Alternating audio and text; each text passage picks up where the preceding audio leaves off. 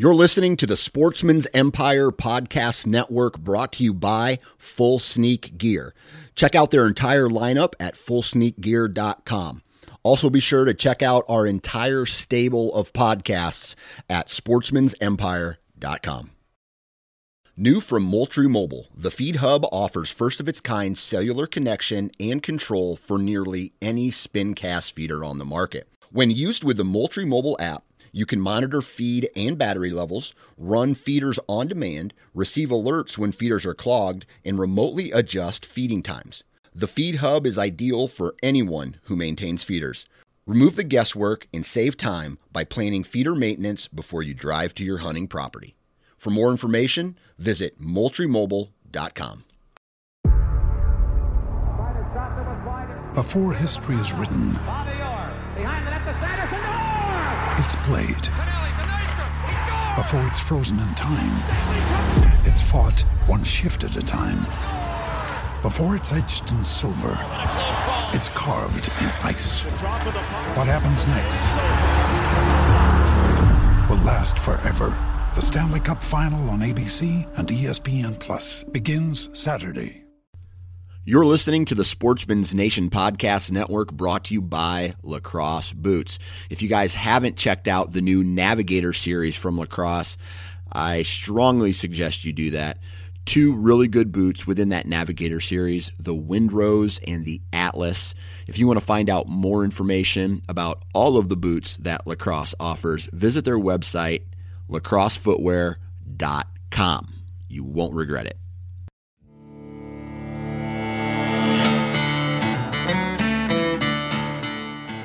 Welcome to the DIY Sportsman Podcast with your hosts, Garrett Prawl and Boudreaux Boswell. All right, so in today's podcast, I have some pretty exciting news, at least for me. I ended up buying a new bow, and I was kind of on the fence for a while about whether or not I would actually want one, if I really needed one. I mean, the answer to that is no, I don't need one for sure, but I went to ATA this year kind of with the thought process, like I mentioned in one of my earlier podcasts. I wanted to try a few bows out and just kind of see what I thought. After a few weeks and kind of, mulling over the decision, ended up buying one. I will talk about that just in a little bit and some of the bigger decision factors, things that I like and don't like. I want to, before we start this podcast and the greater bow discussion, just answer some Q&As. I get a lot of messages that come through via Facebook Messenger or Instagram Messenger, and some of the questions are pretty good. Some of the questions I get quite often. So what I wanted to try on this podcast, and, give me some feedback for sure if you like or don't like this idea, but I'll take the first few minutes of the podcast and just go through some of these common questions that I get. I'll give you the answers to them, and then we'll go into the meat of the podcast. So there was a guy who asked on YouTube, will the saddles ever be available in major retailers? So could you ever go to Cabela's or something like that and ever be able to buy a saddle? Maybe would be the answer to that question. It's not totally out of the realm of possibility, I would say. Back when saddles first became a thing, they didn't do very well in big retail stores. And part of that was simply due to the fact, and, Bobby had talked about this in one of our earlier podcasts about saddle hunting.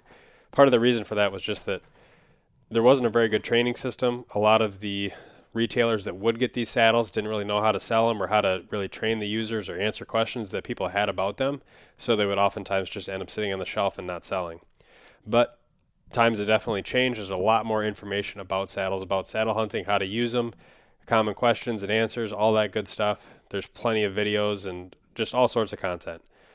As saddles become more popular and they, probably will create through TMA some sort of spec that particularly relates to saddles, I wouldn't be surprised if you start seeing them being sold in bigger box stores.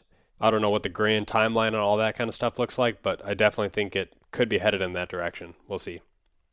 Next question. What is my current arrow weight for whitetail deer? For me, it's always changing, to be honest. 2 years ago, I shot all over 600 grain arrows and did all right.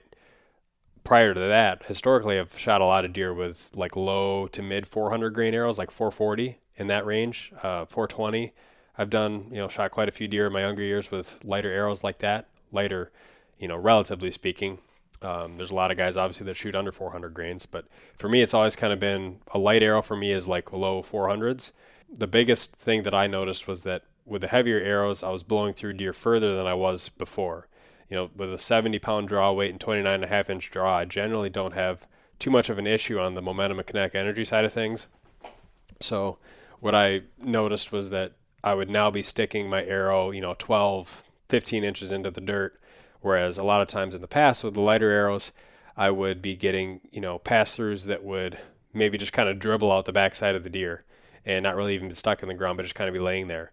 And in either case, it was obviously equally as effective, but there's definitely a little bit more, safety under the bell curve, if you would, with a heavier arrow. So ultimately, it comes down to what kind of weight you can handle and what kind of speed you're comfortable with shooting. Obviously, there's pros and cons and trade-offs on both sides of the spectrum. Most likely for this coming year, I'll be in the, low 500 grain range again. Probably 525, 530, maybe somewhere in there. How are the Bishop and Day 6 arrows?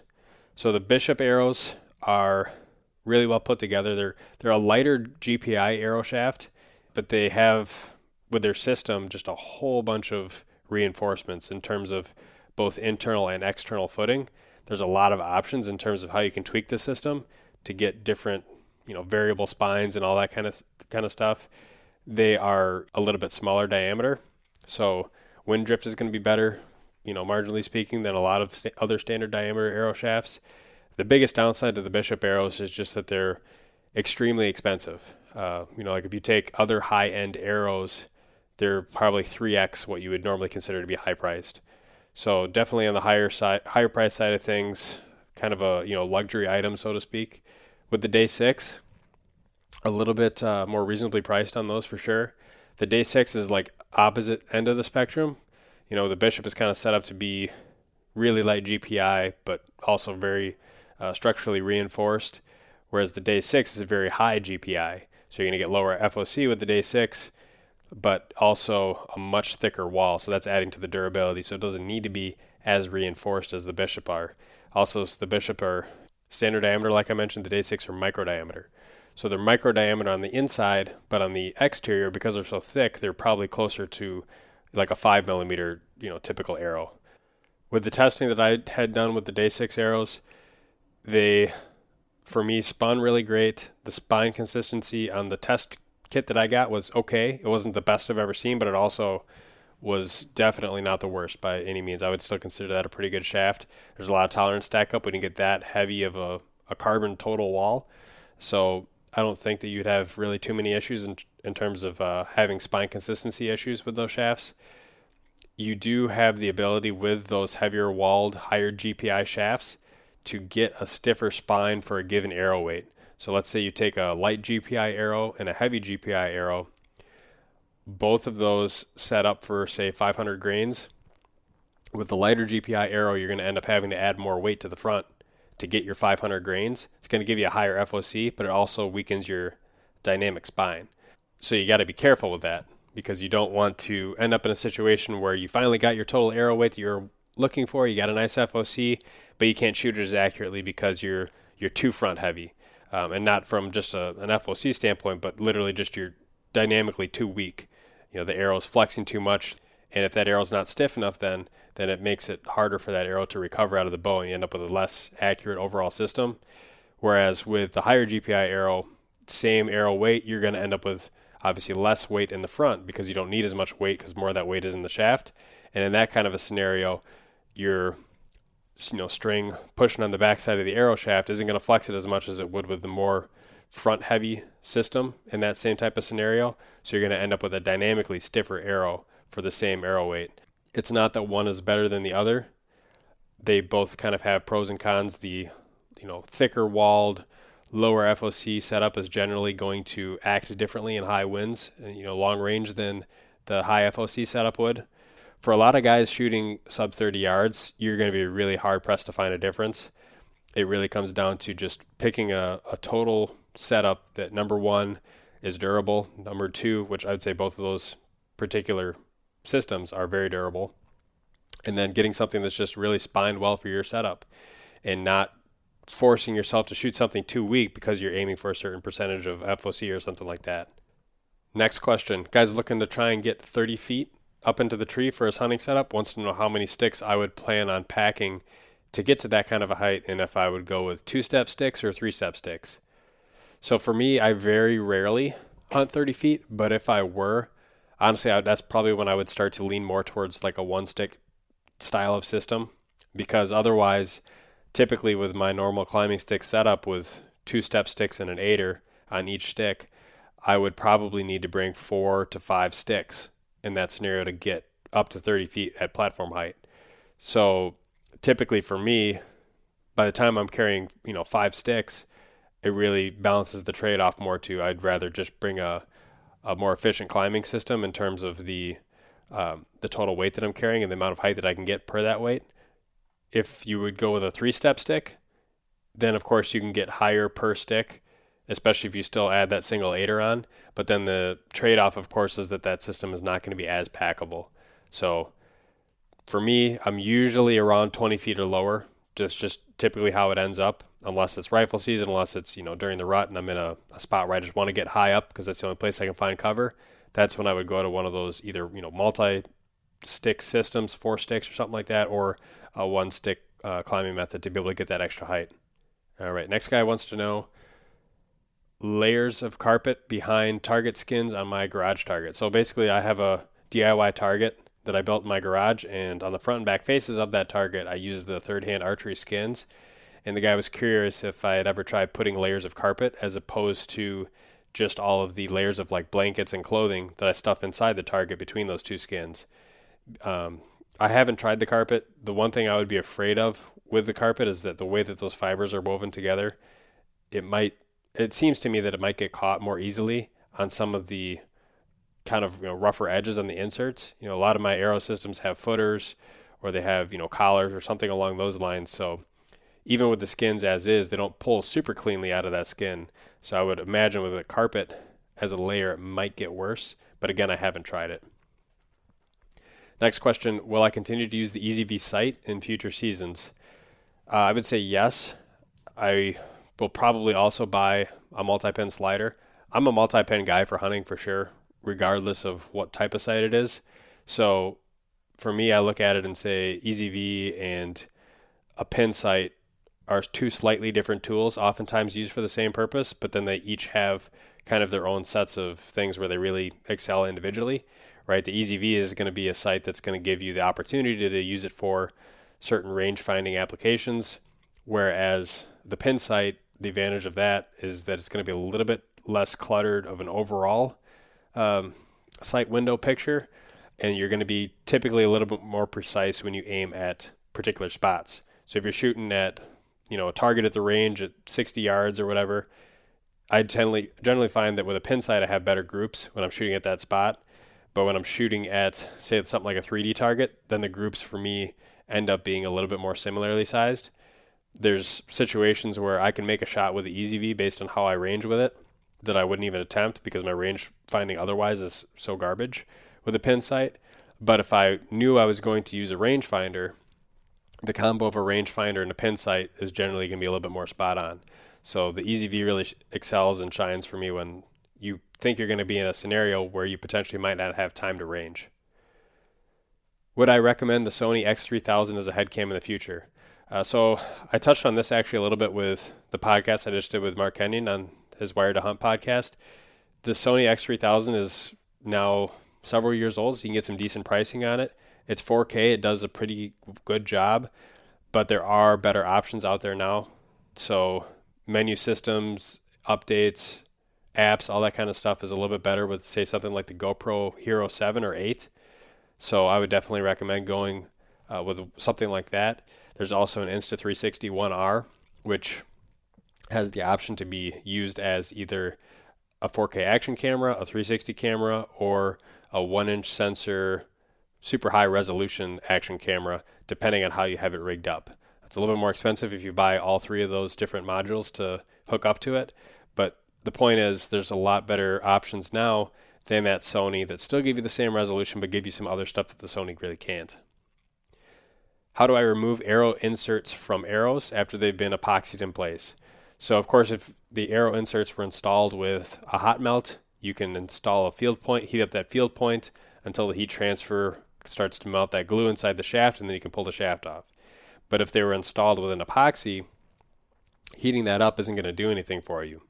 So really the only shot that you have if something's epoxied in is the drill bit method, where you basically take the knock out of the back of the arrow, you take a drill bit that's just small enough to fit inside the arrow shaft, and you slide it in, and you got to be safe when you do this. You whip the shaft, and that whipping action drives that drill bit right into the back of the insert. And when I say be safe, like do it in an area where there's nothing to break, where there's nothing that drill bit could bounce back at you, wear eye protection, wear long sleeves, long pants, like try and make this as safe as possible, because that drill bit, once it finally does pop that insert out, will tend to go flying, and it goes flying fast enough that you're not going to be able to react. So be safe when you do that, but that's really the only way that I know of to get those inserts out if they're epoxied in. The other thing I would say is that if you can, try and rig up some kind of bag on the front side of the arrow, like a little Ziploc bag, maybe doubled up, that's taped or rubber banded to the arrow shaft, just to try and catch or slow down that drill bit as it does pop that insert out. And sometimes you really got to go after it for quite a while, a few minutes, to get that thing to finally break. Next question. The Phantom from Tethered versus Saddle brand XYZ model, whatever. I'll just kind of make it a generic versus here. So there was a point in time when I had tried just about every saddle on the market. There's a few new ones now that I have not had the chance to try, so I can't speak specifically to the Phantom against all other saddles out there. What I will say is that the Phantom for me is definitely the favorite of the one that of all the ones that I have tried, and I would have no issues recommending that saddle to anybody else. They made some improvements on comfort over the Mantis, and I have no issues sitting in that thing all day, especially when you add the back band and any kind of knee protection you might typically wear. And they still do it in a very minimalist and lightweight package. So definitely has my vote of approval. Another guy asks, how do I cut AmSteel? So AmSteel is a very tough, durable fiber. I typically use scissors. It does take a little bit of effort to cut them with scissors, but again, I just use the cheap scissors, and once they wear out, I end up just buying new pairs. I'm sure there's better options out there, but I haven't really found that they're needed. Another guy had questions on vane configurations and fobs, and which is better, what's the best. Ultimately, the best is something that you really have to find by playing around with it yourself. And in my honest opinion, you have to be a really high-level archer to really be able to pick and choose exactly what's best, just because they're all so close, right? If you're shooting a pie plate group at 40 yards, you're probably not going to be able to tell much of a difference between 3-fletch, 4-fletch, different vane sizes, unless you're really under-vaned. It's one of those things you can play around with, and if you're a really good shot, it definitely helps you to play around with different vane configurations. But I would say if you don't think you're maybe a top-level archer, or you are somebody who could definitely use a little bit more on the forgiveness side of things, it never hurts to kind of over-vane. If you use higher helical, more fletchings, it's going to slow your arrow down faster, but it's also going to give you a little bit more forgiveness when you don't make a perfect shot at closer ranges. All right, next question is talking about the Fleet garments that I had worn last year hunting. Asked if they were windproof. So there's not like a specific membrane within the garments, within that soft shell, that is like a Gore Infinium or something like that. The fabric itself is kind of tested and rated at CFM level, basically. So if you go on the website, it'll say, rated at less than 1 CFM. So there's a standardized test, I guess, for how they rate windproofness. And if you can imagine, it's kind of like a pressurized test where they try and force air through a piece of fabric. And if a large volume of air in cubic feet per minute, CFM, is able to pass through that garment, then it's got a lower windproof rating. So with like a cotton t-shirt, it's going to have a really high value on that CFM test. Whereas something that's totally windproof is going to have hardly any air at all being able to pass through with that pressurized air test. So the Fleet is rated about as low as you can. By definition, less than 1 is typically called windproof. What I can say is that I haven't had it become an issue at all when I've been out on stand. One of the tests that I would like to do, and it'd be great if I had a snowmobile right now, is I could put a cotton t-shirt on, put the jacket on, and just ride it in the snowmobile out here in the cold weather. And that'd be able to tell you really fast at, 30, 40, 50 when that, if it, starts to break down, when that would happen and when you'd start to feel that wind coming through. But for me, like I said, it hasn't been a major concern for me. Next question is, how far from the parking lot do I hunt? Man, it all depends. There were some hunts during late season this year where I was only like 150, 200 yards from the truck and saw a deer. And there's been hunts earlier this even season where Missouri, I was 3 miles from the parking lot. There's a couple times in Minnesota I got into some really good sign 2.5 miles from the truck. But like I said, it all depends. I just want to try and be someplace where it's overlooked and someplace where the deer sign is fresh, and that could be anywhere. It's just a matter of scouting and finding that sign, but I don't try to lock myself into getting a certain distance away from the vehicle. Another guy asked about matching the color. If you're doing DIY lighted nocks, if you should match the color or just go with clear. And he ended up answering his own question. I didn't have a chance to get back to him on this, but he ended up giving the feedback that when he made DIY lighted nocks, if he matched the color of the knock to the color of the light, it made it significantly brighter than if he just used a clear knock. So if you're using like a red light, a red clear polycarbonate knock almost amplifies the visual brightness of that knock. So definitely appreciate him going through and actually doing that test. Another guy asked how I drag a deer out of the woods.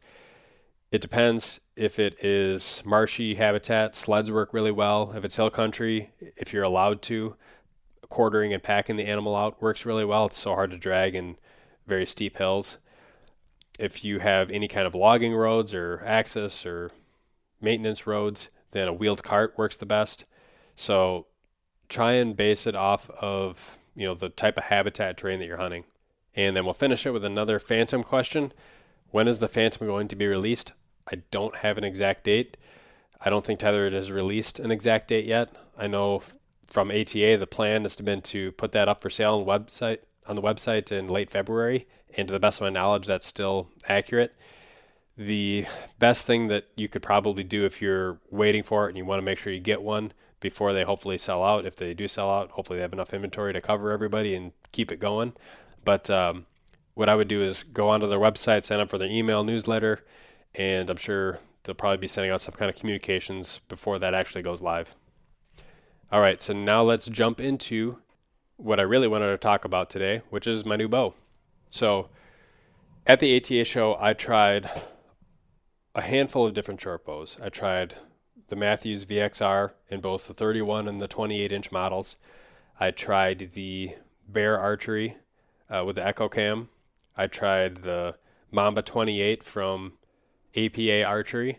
I tried all the Gearhead bows. I tried an Elite bow, the Cure, and that one wasn't really short, but I wanted to try shooting it anyway. There was a few other ones that I wanted to shoot, but wasn't able to get a chance to. Just didn't really have a lot of time for everything, but I at least had the opportunity to shoot all the main bows that I was really kind of curious about going into it.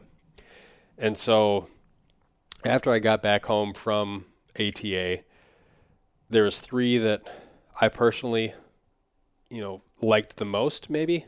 One of them being the APA, one of them being the Mathews, one of them being the Gearhead, but all for different reasons. So the APA, the thing I liked about that is that really that bow is like foolproof in terms of what you can do in the field. You don't need a bow press to do pretty much anything except for swap the limbs, which how often are you going to do that? If you go out on a backcountry elk hunt, you're 10 miles away from the truck, you can carry an extra pair of strings and cables, and if anything happens, you can, in the field, swap a set of strings and cables out. You can rotate your peep sight without having to press it. There's a whole lot of really nice, user-friendly, hunting-specific features, I think, with that bow. That was probably the thing I liked about it the most. The draw cycle was okay, not bad. It's a speed bow, so it's not going to be the smoothest. It didn't have maybe the greatest valley and back wall compared to some of the other ones, but it wasn't bad. I was expecting worse. A lot of their earlier models didn't come standard with the limb stops, and so you get a really mushy back wall feeling. They did have a bow there set up with just kind of the cable stops, and I definitely wasn't a fan of that, but then I tried the Mamba that had the limb stops, and that was a significant improvement. So that bow is also very narrow. So I felt like I was able to manipulate and move it maybe a little bit easier at full draw than some of the other bows. It's kind of hard to tell, to be totally honest, when you're shooting at a target that's like 15 feet away and you don't have any sight to really reference it off of. It makes all of the bows feel pretty stable and smooth, especially when they're all typically set at like 60 pounds. They all feel buttery smooth to draw at 60 pounds.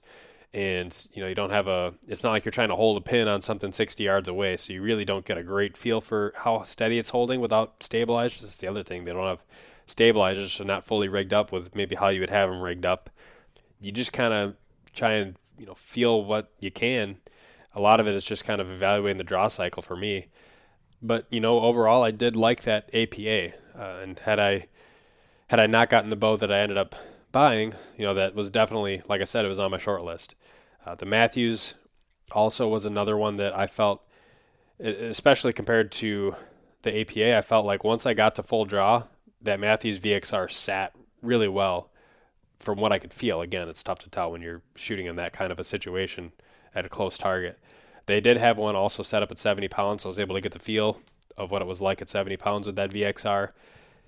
The way that the Mathews are balanced are kind of top heavy without any stabilizers on it. That threw me off a little bit at first, because normally when I would carry the bow, I would kind of grab the grip in such a way, and when I would do that with that Mathews, it just wanted to tip.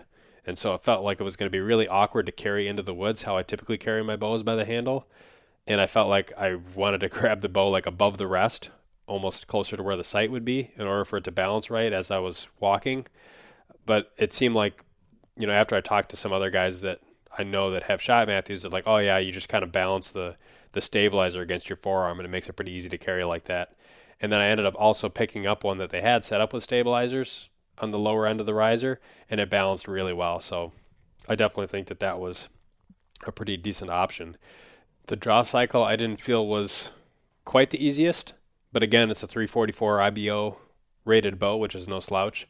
So I would say it wasn't any significantly different than what you maybe would have expected for a bow like that. So again, I feel like the Mathews was definitely on the short list, but ultimately it wasn't the bow I ended up going with. With the Gearhead lineup that I shot, of course they have super short bows all the way down to 18, 20, 24 inches, whereas the APA and the Mathews are both 28. I tried several options that were shorter than those with the 24s and the 20s, and I also tried one of the 30-inch ones. And by doing that, I was able to kind of see, okay, typically with shorter axle-to-axle bows, you got a smaller string angle. It might be a little bit more goofy to anchor compared to what you'd be used to. So that allowed me to really see what was kind of the smallest axle-to-axle I could get away with and still have a reasonably comfortable string angle that I felt like I could deal with.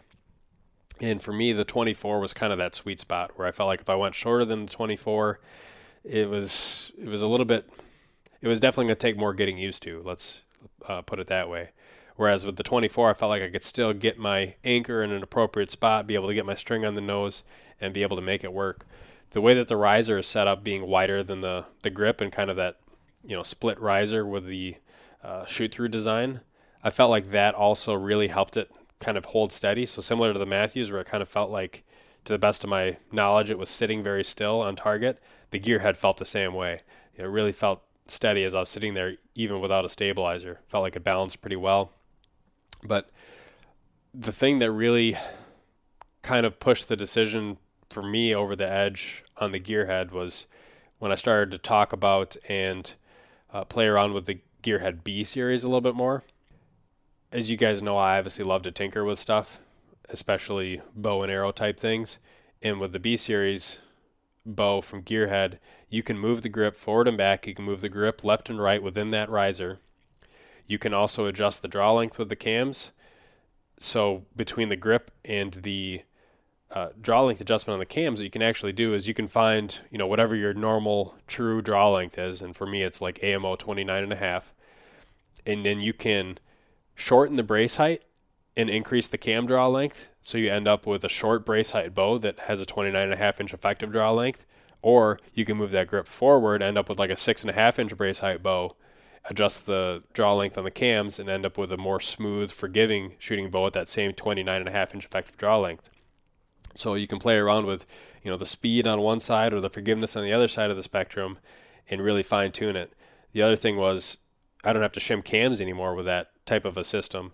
Of course, it's like a one-time thing with any other bow regardless, but with that movable grip, as you come back to full draw, you can look down the string and see how it's coming off the cam. If it's angled to either the left or the right, you can adjust the grip to fix that, as opposed to shimming the cams, which is a much more complicated setup or thing to do. So when you move that grip left and right, you fix that center shot issue with the cam or the string coming off the cams, and that takes care of just like the guy Aaron Tedford at the booth was saying, it takes care of 90% of your tuning right there. And if you do need any kind of minor fine adjustment after that, you can just push that rest ever so slightly left to the right. And I found that really was true for me. I ended up having the grip on mine that I ended up buying. I left it right dead center. I played around pushing it left and right, and it made a big difference in how that bow paper tared. I ended up looking at the cams and saying, okay, grip in the center works perfect for me. The string coming right off the cams. And then that got me really close to almost a perfect bullet hole with a bare shaft through paper. And then I just touched the rest ever so slightly, and that got it to just a clean bullet hole. So it was really easy for me to tune really quick. And then from there, it's just a matter of, kind of playing with those different settings, playing with the brace height, playing with the draw length. And that's what I'm going to basically continue to do. It's faster than the bow I had shot last year. It's faster than my BX32. I'm still keeping my BX32. I like that bow a lot. But kind of the thought with the B series bow is that for sure it was going to be kind of my, saddle hunting bow, ground hunting bow. Like the way that I hunt, it fits that style really well because it's so compact. It's going to take up less space on my backpack. It takes up less space as I'm holding it.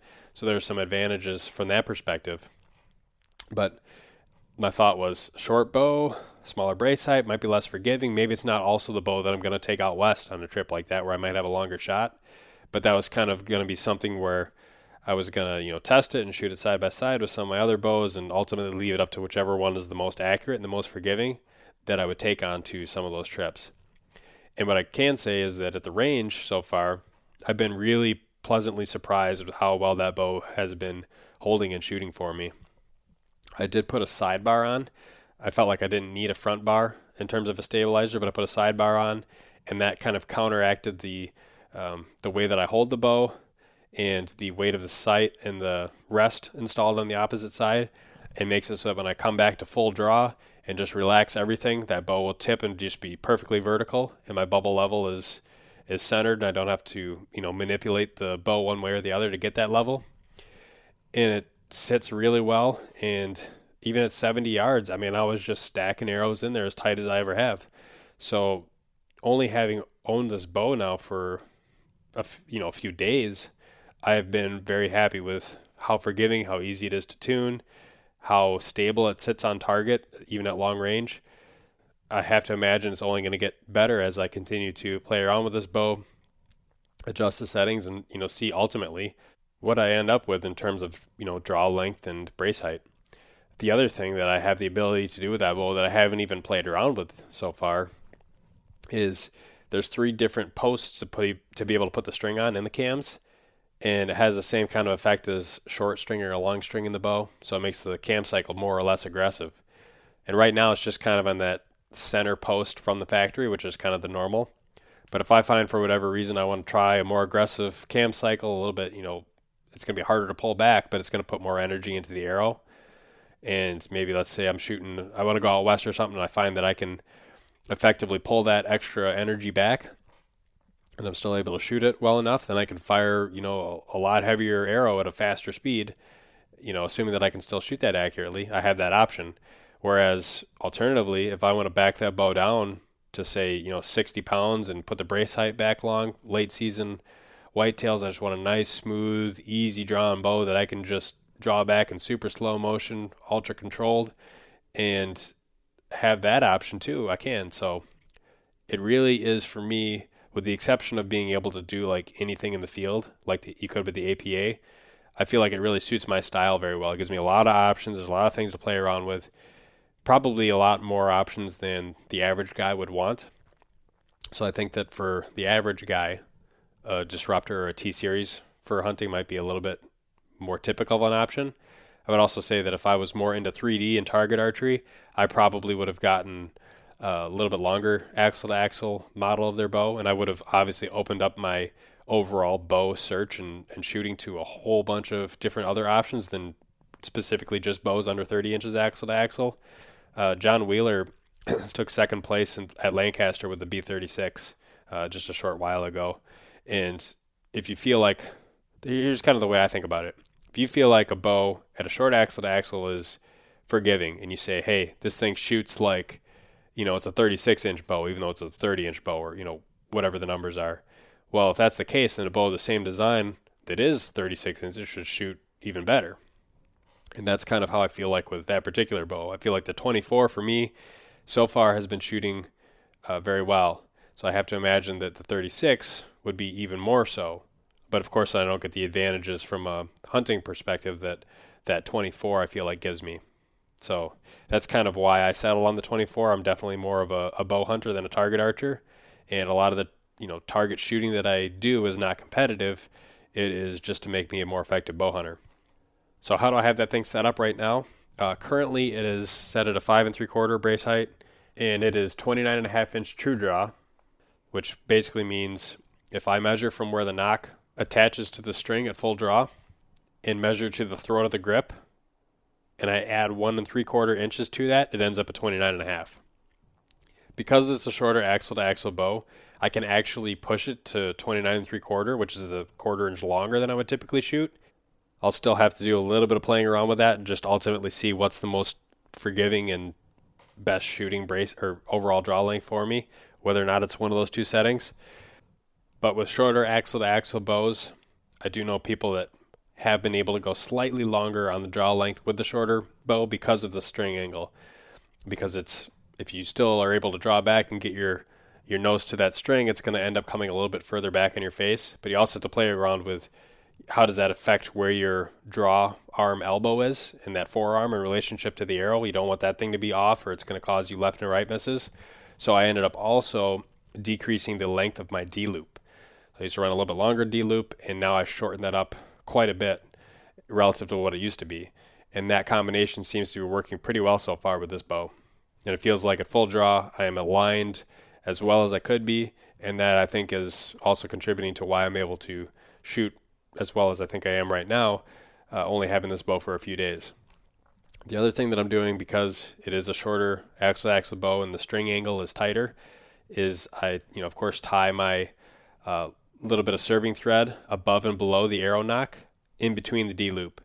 So I'm not tying my D-loop right around the nock of the arrow. I have a little bit of separation there to help prevent that string pinch when I come back to full draw. Also, on the arrows that I have rigged up with fobs, I have that modification that allows me to push that fob further up the arrow. With vanes, it's not an issue. One thing I may do, and I'm not 100% sure on this, I may try adding some kind of a nose button, whether it's the Bowmar one or whether it's I just put on a little bit of serving thread. So that may just be one additional thing that I can do to help kind of improve the consistency. It seems like so far if I touch the tip of my string to the nose, this tip of my nose to the string, and I align the peep housing with the sight housing, I'm getting pretty consistent results. So we'll see if that's even necessary. The other thing that's interesting is that bow did not come with speed nocks, and obviously a lot of bows do come with speed nocks on the string. And oftentimes, if you have speed nocks on the string, it'll give you a few feet per second more than if you didn't have them on, which seems counterintuitive because you're adding weight to the string, but it's more about the location of where that weight is added that gives you a little bit of extra boost. So that may be something I play around with. It might not seem like much of a advantage or gain to try and go through that much effort for a few feet per second, but the way I look at it is you're not adding more energy into the system, you're just getting more of that initial energy back out. So if I can get more of that into the arrow, I might as well, try to do it. I might reach out to Gearhead too and see if they have played around with that at all in some of their systems and see if they have any recommendations, or if they come back and say, yeah, we tried that and it really didn't make any difference. It might save me a little bit of time. One thing that I'm definitely not gaining with this new bow system is an ultralight bow. One of the main advantages of some of the bows that they make, like the T18, the T20, some of those ones that are a carbon riser and they're the really short axle to axle ones, is they are crazy lightweight, like 3 pounds for a bare bow. I think the 18 might even be less than 3 pounds for a bare bow, which is really light. The bow that I have is 4.25 bare bow, and once I added on my rest, I added on my sight, I added on that sidebar, it's just a hair over 6 pounds. So that's really close to what my BX32 was all rigged up. So it's not ultra light, but it sits really well on target. I feel like it's very stable for me. So that's one of those things where I'm just going to shoot what shoots the most accurate for me. And if that means I'm carrying a couple extra pounds, it's not that big of a deal. It's one of those things where, sure, would it be nice to carry a lightweight bow? Yeah, that'd be nice, but I'm also gaining from the fact that it's just more compact. That's kind of the bigger advantage to me, at least anyway. So if I can get a bow that's more compact but still sits very stable, it's very forgiving for me, and it ends up weighing just as much as the bow that I've always otherwise carried, then to me that's still a win. They did offer the bow in different options for dips in terms of camouflage, and I do like camo on my bows. I don't feel like it's necessary by any means, but I definitely don't feel like it hurts, and I personally like the way that it looks. But I decided to get this bow in just the standard black anodize. And the reason I did that was because it saved like, I think $100 off the additional cost and like the 4 or 5 extra weeks to get the bow dipped. But also I wanted to try something else, which is to basically wrap the bow riser with paracord, gutted paracord, so it's lighter weight. So I tried that, and so far I'm liking it. We'll see how well things hold up. But the advantage of doing that is it adds only like 2 ounces. It makes the bow very quiet, just like wrapping a tree stand edge or a saddle platform stand with paracord wood. So I feel like I'm de-risking myself in the noise department, and it also makes it so that it's warmer to the touch, so I'm not having to hold on to that cold aluminum directly in cold weather when I'm carrying the bow. And then obviously it's adding camouflage. So the way that I'm wrapping that is in certain segments I'm using like a darker camo paracord that's gutted, which means that all the fibers on the inside are pulled out, and then the other one is a lighter pattern. So if you look at it from far away, it's kind of a mixture of lights and darks, more spaced out, kind of like an open pattern. And then if you look at it close, it's still, camouflage paracord. So you got a little bit of macro micro mixture. And the fact that it's, of course, set up in a riser that already has a bunch of see-through holes anyway, it, adds definitely, I feel like, a little bit of breakup to that otherwise standard black riser. So in summary, I'm pretty excited. I was not at all sure if I wanted to spend additional money, especially knowing that the bow that I was shooting last year could easily serve me for another decade at least, just replace the strings and cables every now and then. But I let my thought process and my mind kind of stew on the options after AT8 for a couple of weeks, and my mind kept jumping back to that gearhead, so I ended up just biting the bullet. And now I have it, and I like it, and I am happy with the purchase. So I'm going to bring it down to Saddlepalooza in a couple of weeks, hopefully get out and do some hog hunting, maybe even shoot something. But right now the plan is that it's going to be, my primary hunting bow for this fall. I should mention too that I obviously still have the traditional bows, and I will continue to shoot those as well, and we'll probably hunt with those as well. Most likely, at this point, I'm thinking that I will use those in Wisconsin, where I have the most amount of available tags and the most amount of time to use them.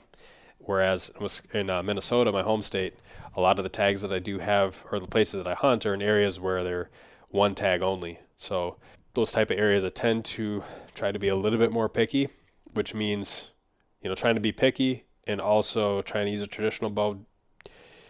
As I experienced last year, they just don't always go super well together. So I feel like the compound is going to be my bow of choice in places where I have a really short amount of time to fill a tag, or I'm after something more specific, whereas I'll be able to use the traditional bow and hunt in places and situations that offer a little bit more target-rich type of environment. So that's just kind of the plan and my thought process. If you guys have any questions, feel free to shoot them over, and let me know what you guys thought about kind of that little Q&A at the beginning of the podcast. I can start doing that more often if you feel like there's some value added in that. Or if you just want to, maybe like I did before, just have one podcast that's totally dedicated to Q&A instead of trying to spread the questions out at the beginning of other podcasts. So that'll do it for the episode. As always, Be sure to follow Sportsman's Nation on Facebook, Instagram, and YouTube. Leave a review on iTunes. And if you're looking for additional content, subscribe to DIY Sportsman on YouTube. Instagram is DIY_Sportsman. Facebook, just DIY Sportsman. And with that, thanks for listening.